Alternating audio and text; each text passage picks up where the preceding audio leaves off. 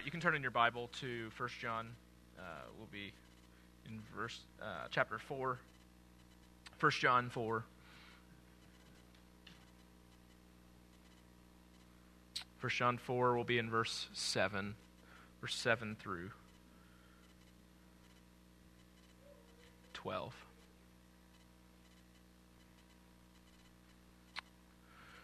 First John 4, 7 through 12. Beloved, let us love one another, for love is of God. And everyone who loves is born of God and knows God. He who does not love does not know God, for God is love. In this the love of God was manifested toward us, that God has sent his only begotten Son into the world, that we might live through him. In this is love, not that we loved God, but that he loved us and sent his Son to be the propitiation for our sins. Beloved, if God so loved us, we also ought to love one another. No one has seen God at any time. If we love one another, God abides in us, and his love has been perfected in us. Let's pray.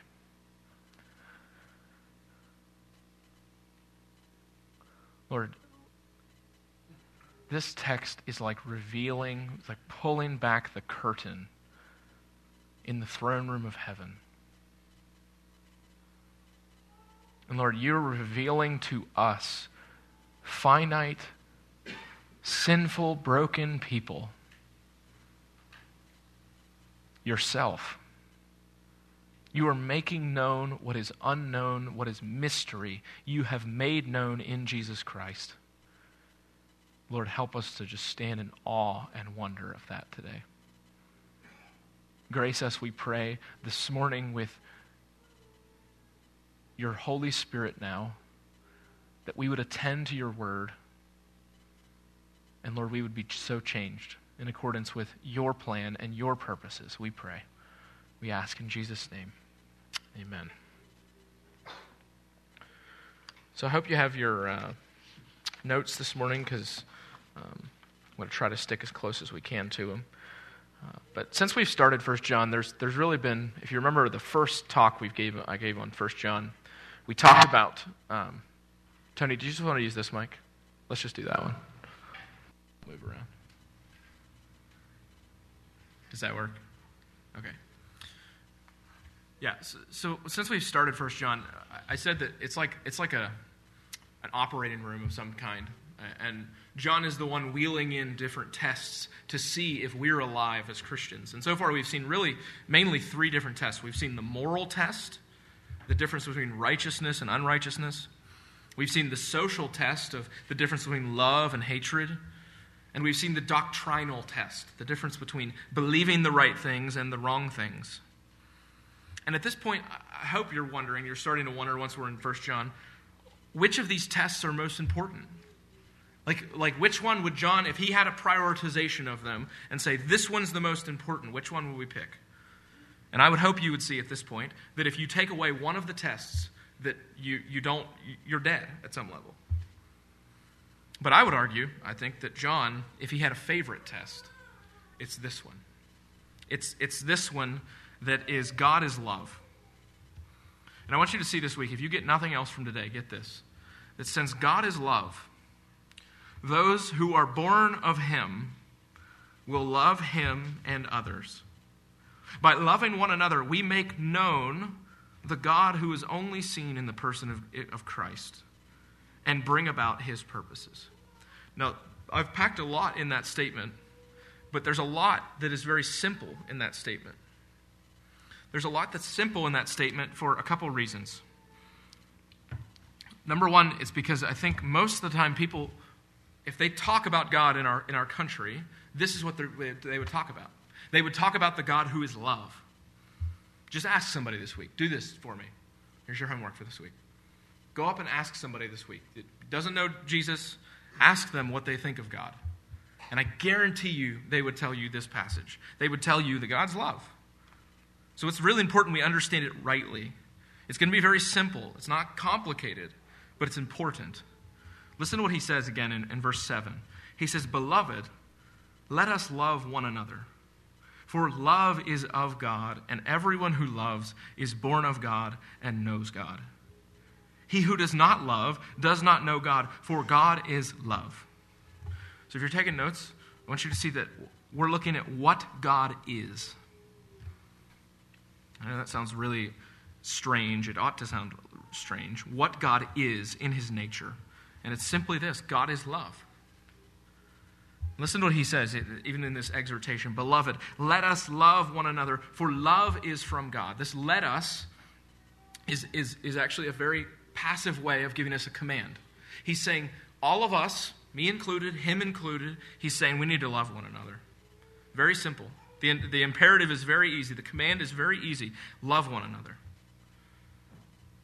And he said this, he has talked about love. This is the third time in this book he's talked about love. The first time he's talked about love, he said, love is the true light and it's already shining. The second time he said that love is abiding in eternal life. But this time is like the peak. It's like he's taking us to Mount Everest and saying, look out over everything. Let me ground this in the nature of God. Here's the reason. God is love. And I know, because if you've been in church for any length of time, you're like, of course God is love. This is so normal. But to sit and say this is normal is to sit and stare at the Grand Canyon and just say, it's normal. It's every day. It's not every day. The first reason that John gives that we should love one another is because love comes from God. Love is the overflow of God's very nature. But he says something. There's a part of this we can't miss. There's three things that he says that the believer will be or do if they are from God. This is what he says. Beloved, let us love one another, for love is from God. And then he goes on and he says, and everyone who loves is two things. It's born of God and he knows God. So there's the first one. Born of God. The birth is not something, notice this in the text. The birth is not something we bring about. The birth is not something that he says, be born again. He doesn't say that. He says the one who's born again will love one another. He says that the one who's born again, listen to what everyone who loves, is born of God. The other thing too is this. He knows God. Now the Gnostics, remember who he's been talking to. He's been talking to the Gnostics. He's pushing against this Gnostic idea that there's this special knowledge that you need to have. No. He's saying that if you love, for whoever is of God, everyone who loves is born of God and knows God.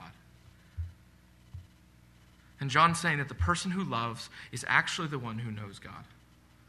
We can't get this the other way around.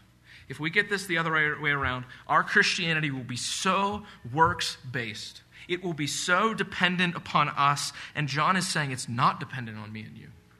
He's saying that if you're born again, then you will love. If you know God, then you will love. And then the opposite's also true. Listen to what he says in verse 8. He who does not love does not know God. Why? For God is love. So it's no knowledge equals no love. So here's how it's very, very applicable. I wasn't going to tell this story, but I feel like I need to tell this story. The first time, my first week working at ABL, I tell this story sometimes, and it's kind of crash, but just hang with me. I walked into a place working on plant, and it was my first week working there, and the guy I walked in, he was kind of a gruffer, older guy. But he looked at me and he's like, so this is your first week here, huh? And I'm like, yep. And he seemed like a nice gentleman, but he looked at me and he said, where do you drive going home? And I'm like, I drive up to Frostburg. If you don't know, there's the big Clary'sville Bridge. And he looked at me and he said, when you're driving home tonight, just turn and drive off of it. And I remember walking, literally he's saying, just go drive off the bridge. That's what he told me. And I'm like, hello, nice to meet you too.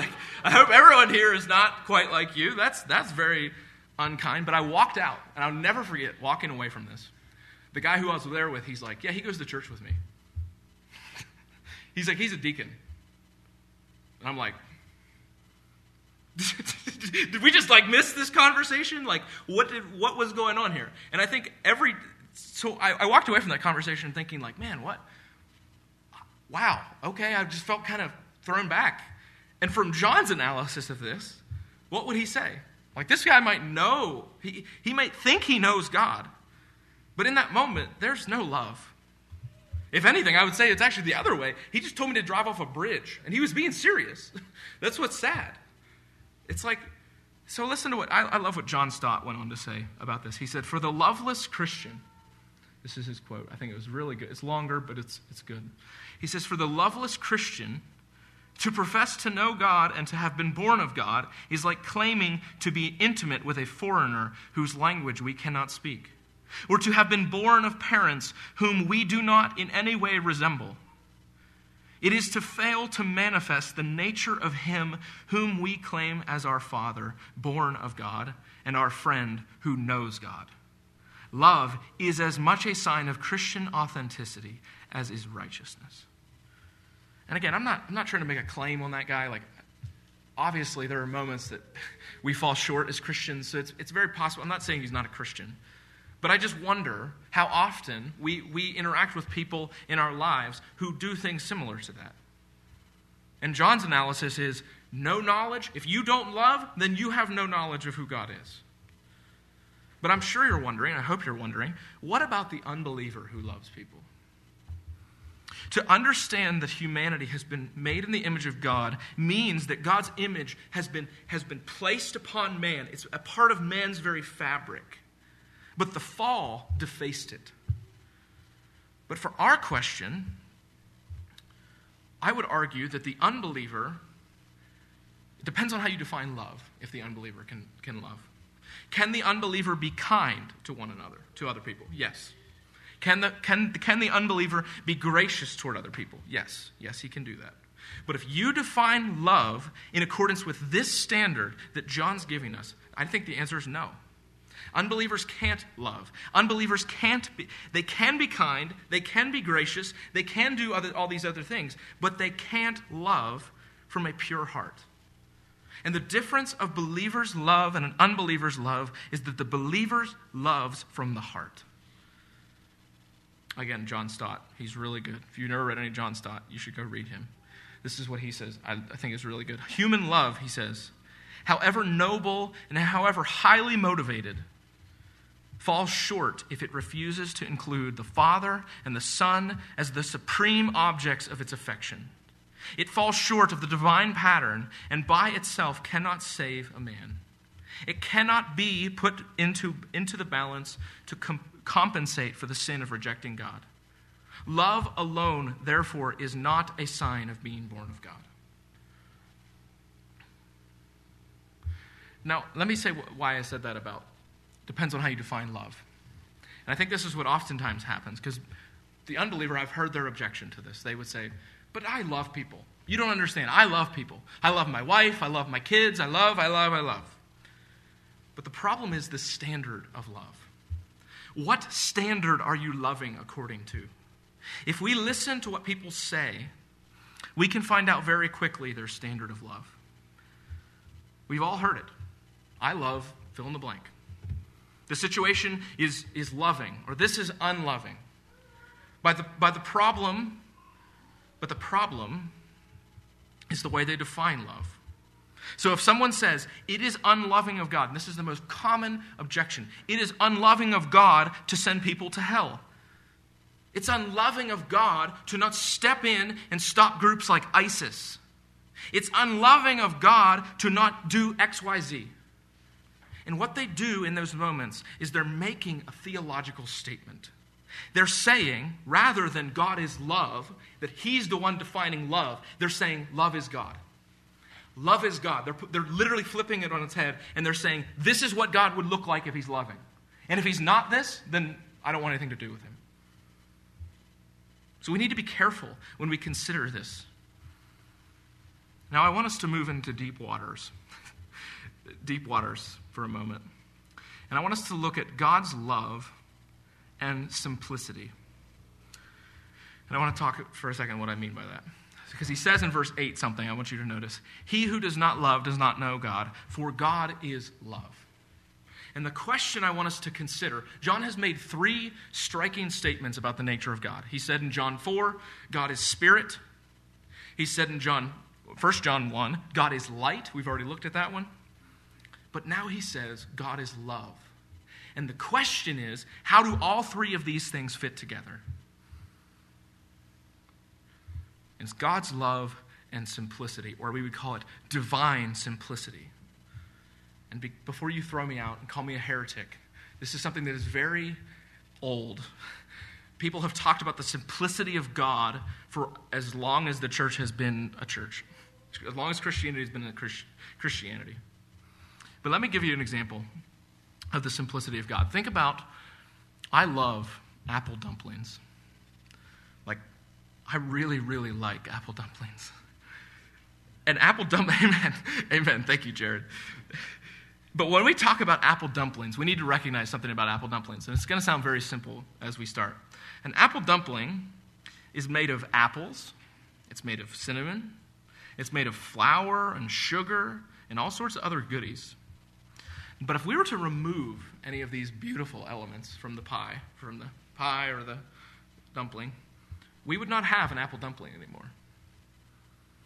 And I'm going to make it maybe sounds like an irreverent statement, but God is not like that apple dumpling. Let me tell you why he's not like that apple dumpling. Because God, in his essence, is not made up of parts. God is not like that apple dumpling and not like anything in the created order because he is not made up of parts. Me and you and everything we've ever experienced, everything, just look around you. It's made up of pieces and parts of other created things. And God is not like that. He is not, now when we say simple, divine simplicity, what I don't mean is he's not complicated. That's not what we're talking about. It's a very old sense of the word. The old sense of the word is that he's not compound. He's not composite. He's not made up of different parts. When we talk about God's attributes, we must understand that God is identical with his attributes. And this begins, again, it brings us to the edge of the Grand Canyon, and we look out and we start to see God's not like we are. I may be loving. I can be loving. I can be. I can be a lot of different things. But you know what I'm not? I am not love. You want to know why? Because I'm composite. I've made up of different elements, different things. God's not like that. John's saying that he is love. He can be at the exact same moment holy, and he is. He is love, and he is. And what we can't hear is he's a little bit of holiness, and he's a little bit of love, and oh yeah, he's got that wrath piece that we don't really understand, but we know that he struck down Ananias and Sapphira, and we know this piece and that piece. He's not these pieces, this conglomeration brought together. His justice is loving. His judgment is love. His wrath is love. Every part of God is love. Every action, Old Testament and New, is love. So the question I want us to consider is, how does God's wrath and God's love go together? How could God be both wrathful towards sinners and loving? And first off, we need to recognize that it's not impossible that God's love and God's wrath go together. God in his perfection must be wrathful to rebellious image bearers because we've offended a holy God. I love what one author said. He said, there is no right love without wrath. Let that sink in for a second. There is no right love without wrath. Why? Because God cannot love moral evil. He can only hate it. Of its very nature, it stands in complete opposition to God's essence. So take for an example, and I'm not love. This is the distinction. I'm not love. God in his essence is love. But if someone came and harmed my family in some way, I would hope to goodness I would burn with wrath. And when we ask God's wrath and God's judgment in that way. God's wrath and God's judgment. Let this sink in. I have sat and pondered on this week, and it's been too much for me to bear. God has not been eternally wrathful. God's wrath is an expression of what happens when sinners stand in his presence. God has been eternally holy, like John has said. He is light, and he's been eternally loving. And his wrath, the expression of his wrath and his mercy, let this sink in. His mercy, too, has not been eternal in that sense. His mercy is an expression of him coming into contact with sinners. And the resounding question of the Old Testament is, how on earth is this going to happen? Exodus 34, we read it this morning. The Lord God, merciful and gracious, long-suffering and abounding in goodness and truth, keeping mercy for thousands, forgiving iniquity and transgression and sin, by no means clearing the guilty. There is the great tension of the Old Testament. How on earth could a loving, holy God dwell with sinners? And thanks be to God that he has given us the answer. Point 2, what God did. What God did. Which is Christ died for sinners. 1 John 4, 9 through 10. In this, here's the love. You want to hear the love of God? Here it is. In this the love of God was manifested or revealed toward us, that God has sent his only begotten Son into the world, that we might live through him. There it is. There's love. That Christ died for sinners. The reason John gives now for our understanding of love is his Son amongst us. We see love expressed in the way that the Father has sent the Son. So here's the reason, very simply. Reason number 2 is God's gift for us. Reason number 1 is God is love. Reason number 2 is God's gift for us. This time, John further clarifies love beyond some vague abstraction in our brain somewhere. He says, you want to see love? Let me tell you love. He has a name, and his name is Jesus. And I want you to see that God's gift amongst us. In this is love, that God has revealed toward us, that God has sent his only begotten Son into the world, that we might live through him. Let me introduce you to somebody. Let me introduce you to a lady named Margaret. And here's the problem with a lot of these things. When we talk about God's love and the vagueness and the abstraction of it, oftentimes the way that our love is vertically expresses itself in the horizontal relationship. But let me introduce you to Margaret. She says this: she feels as she's been failing in her relationships that matter most. She tries to move closer to her friends and her family, but either they don't respond to her efforts of deepening intimacy, or worse, they move in the opposite direction. And after several seemingly close friendships had faded away, it seemed to her that nothing would change. Every relationship she had failed, and she just can't get to the bottom of it. The problem I have with Margaret, and I think we can all see ourselves a little bit in Margaret. That's why I give Margaret as an example. Because I think Margaret thinks that she thinks that it's first off her love toward God. Let me tell you how she thinks that. Because she misses this piece in verse 9. That God sent his only Son begotten into the world that we might live through him. You know what she hears in that? Well, I'm supposed to love God now. I need to love him. God needs my love in some way, like he's bringing along little breadcrumbs and she has to come pick them up. That's not what this text says. It says, just like Galatians 2:20 says, I have been crucified with Christ. It is no longer I who live, but Christ who lives in me. And the life which I now live in the flesh, I live by faith in the Son of God, who loved me and gave himself for me. But what Margaret hears in that is she hears, oh yeah, I know you died and all that stuff, Lord Jesus, but I need to pay you back. I gotta give the gift back. I can't receive the gift. I need to give it back to you. And that expresses itself in all these other ways in her other relationships. And here's what we need to see is it's God's gift from heaven. So it's not just God's gift to us, it's God's gift among us, it's God's gift from heaven. Notice what he says in verse 10. In this is love. Not that we loved God. Notice that. He even clarifies, it's not that we have loved God, but that he loved us and sent his Son to be the propitiation for our sins. I want you to picture a little boy walking into a coin shop. And in the coin shop, there's one particular coin that's worth millions. And the little boy's in there with his father, and he says, Daddy, I want that coin. And the father says, Son, that coin, we can't afford that coin. But his son's like, oh, well, I have 20 coins here.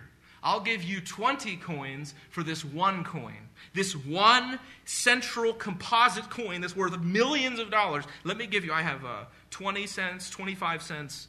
Here, take this. I have many coins. The problem with viewing love, and John addresses it here, he says, it's not that we've loved God, but that he has loved us. When we approach God in that manner, and we think that God is the one who needs our love, he doesn't. He doesn't. You want to know why? Because he is love. From eternity past, he has been love. If we believe that our love for God determines our relationship with him, it will not be good. It will be humanistic, it will be man-centered, and it will look more earthly than heavenly. And that father would reply to that little boy and say, Son, you don't understand what you're asking. Now go back to Margaret with me. The one who's had all sorts of relational issues. If a person doesn't first realize that they have been loved from above as a gift, they will abuse every relationship around them. They will have burdensome expectations. They will destroy and sabotage every relationship near them. And you know what Margaret needs to hear? She needs to hear the unadulterated love of God in her life. She needs to hear that before she ever could love God, he has loved her. That's what she needs to hear. But how does that look? Let's look at this last point. It's God's gift through propitiation. So the reason is it's God's gift among us, it's God's gift from heaven, and finally it's God's gift through propitiation. In this is love. Not that we loved God, but that he loved us and sent his Son to be the propitiation for our sins.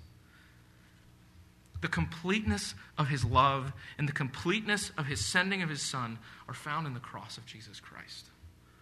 God's love for us can simply be defined as love through propitiation. If you remember, propitiation is just wrath-bearing sacrifice. It's the one who he has stood in our place, bearing our wrath on himself. He, that is the Lord Jesus himself, is the wrath-bearing sacrifice for sinners. And it is the very definition of love. It is in the love of the Son of God dying on behalf of people that we are undeserving and unworthy of that true love is shown. A couple of years ago, I think it was back in 2012, the hymn, we sing the hymn here, In Christ Alone. There's a line from it. I think I'll make sure it gets up here. But there was a committee. So here's the line from the song. It says, "Till on that cross that Jesus died, the wrath of God was satisfied." We sing this all the time. The wrath of God was satisfied. But there was a committee from a very liberal denomination, and they came and they said, well, what about, hold on. We don't like that. We don't really like the wrath of God, because God's love. And they requested to change it. Listen to what they requested to change it to. They said, till on that cross, as Jesus died, same words, the love of God was magnified. And they're like, well, we don't like wrath. This whole idea of God's wrath burning against sinners. We don't like that idea. So why don't we just change it to the love of God was magnified? And in it, what I want you to notice is I would want them to consult John. Listen to what he says in verse 10. In this is love. Not that we have loved God, but that he loved us and sent his Son to be the wrath-bearing sacrifice for our sins. That's love. That's love. Not just that love was magnified in that way. You can't pit God's love and God's wrath against each other. And that's exactly what they're doing. They're saying, well, we don't really need this wrath thing. We need to see that God's love is expressed in Christ bearing his own wrath toward us. And in John's mind, this is not the case. This love being magnified, that's not the case. He's saying that the Son of God dying on the cross in our place, that's where love is seen. That's where love is seen. But it doesn't end there. I would just love it. It'd be beautiful. We could put it on postcards if he just ended it at that point. But he doesn't. He goes on and he says what God is doing. This is the last section. What God is doing, which is perfecting us through love. This is the part, to me, that we begin to look over the Grand Canyon and stand in awe and wonder that by loving one another, we make known the God who is only seen in the person of Christ, and we bring about his purposes. Listen to what he says in verse 11 and 12. Beloved, if God so loved us, so if God so loved us, meaning that if Jesus Christ died for us, taking the wrath of God for us, we also ought to love one another. And then he goes on and he says, no one has ever seen God at any time. If we love one another, God abides in us, and his love has been perfected in us. The command here has been the same command since the beginning. Love your brothers and sisters because you've been loved with an unfathomable love. What I want us to see is the third reason he gives. So the first reason is that God is love. The second reason is that God's gift for us. And finally, it's God's present activity. It's God's present activity. And I want you to see the two things underneath that are nobody can see God, and then God's love perfected. Now, we should question this when he says, no one has seen God at any time. Okay, so wait a second. Daniel, I thought you said that Jesus Christ, you're saying that he's the second person of the Trinity. He's come. How could John say that no one has ever seen God at any time? Well, there's a couple things. He's picking up something that he said earlier in the Gospel of John. But no one can see God in his essence. But what Jesus has come to do is make God known to us. Colossians 1:15, listen to this. He, that is Jesus, is the image of the invisible God, the firstborn among all creation. And Christ is indeed the image of the invisible God. But Christ is currently on the throne of heaven. So here's the distinction he's making. He's not saying that no one's ever seen God at any moment, ever, because he said in John 1, listen to what we read this morning, no one has ever seen God, but then he goes on and says, the only God who is at the Father's side, he has made him known. Okay, so he can't be conflicting with himself in that way. But listen to what he goes on and says. Don't miss what he goes on and says, because it makes a big deal. John has said that the Lord Jesus himself was the only God in human flesh. He was the one who came from the Father, full of grace and truth. But the question then is, how, then, is God going to continue to reveal himself to the world? So see this change of his approach. John 1, he's saying, Jesus Christ, he has made the Father known because he's come and he is God incarnate. But here he's saying something different than that. He goes on and he says, no one has seen God at any time. But, you could include a but there. But, if we love one another, God abides in us, and his love has been perfected in us. So God's love perfected.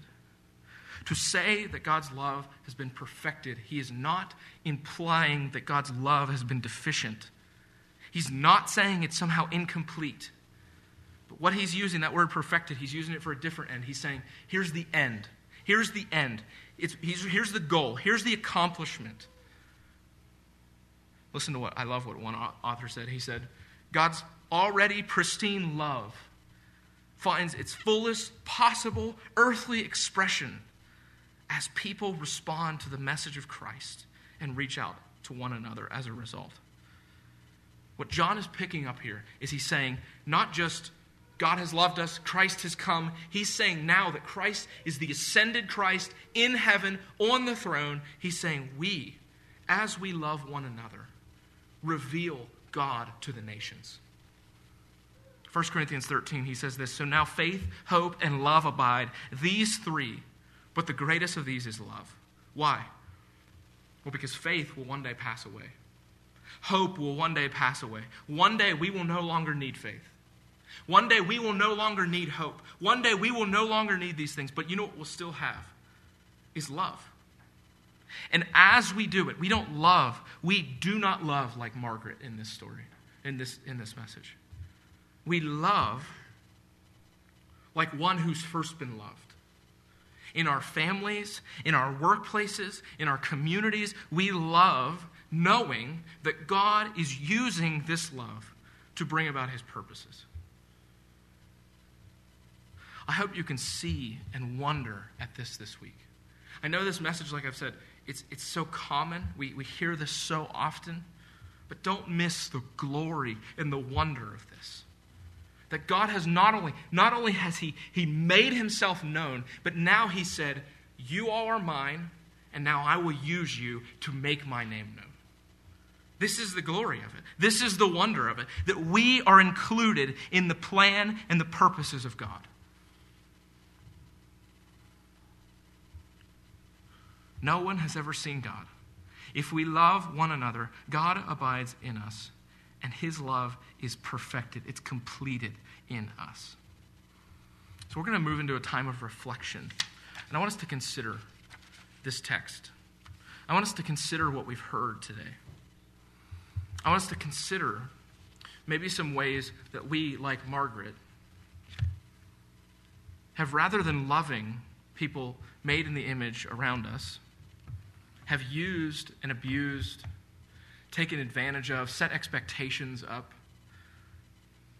I want us to consider that. So take just a minute and reflect on that and respond in any way the Lord's prompting you.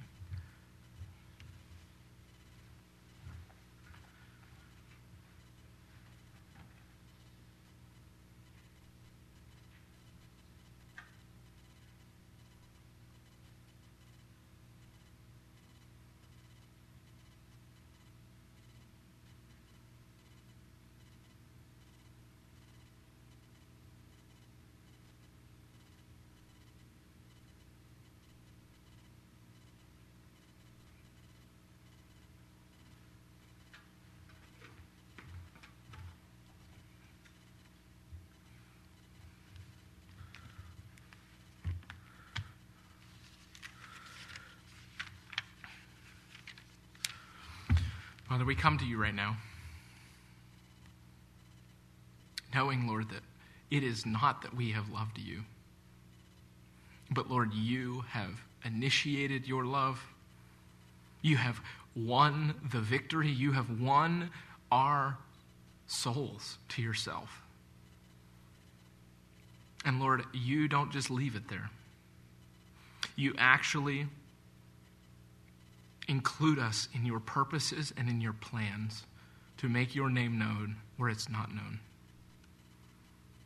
So God, help us this week to before we see that it's our obligation to love you, help us to glory, help us to stand in awe and wonder of the fact that you are love and you have loved us with an unfathomable, unknowable love. Do that in us, I pray, this week. For this is our prayer, we ask in Jesus' name. Amen. This concludes our service time.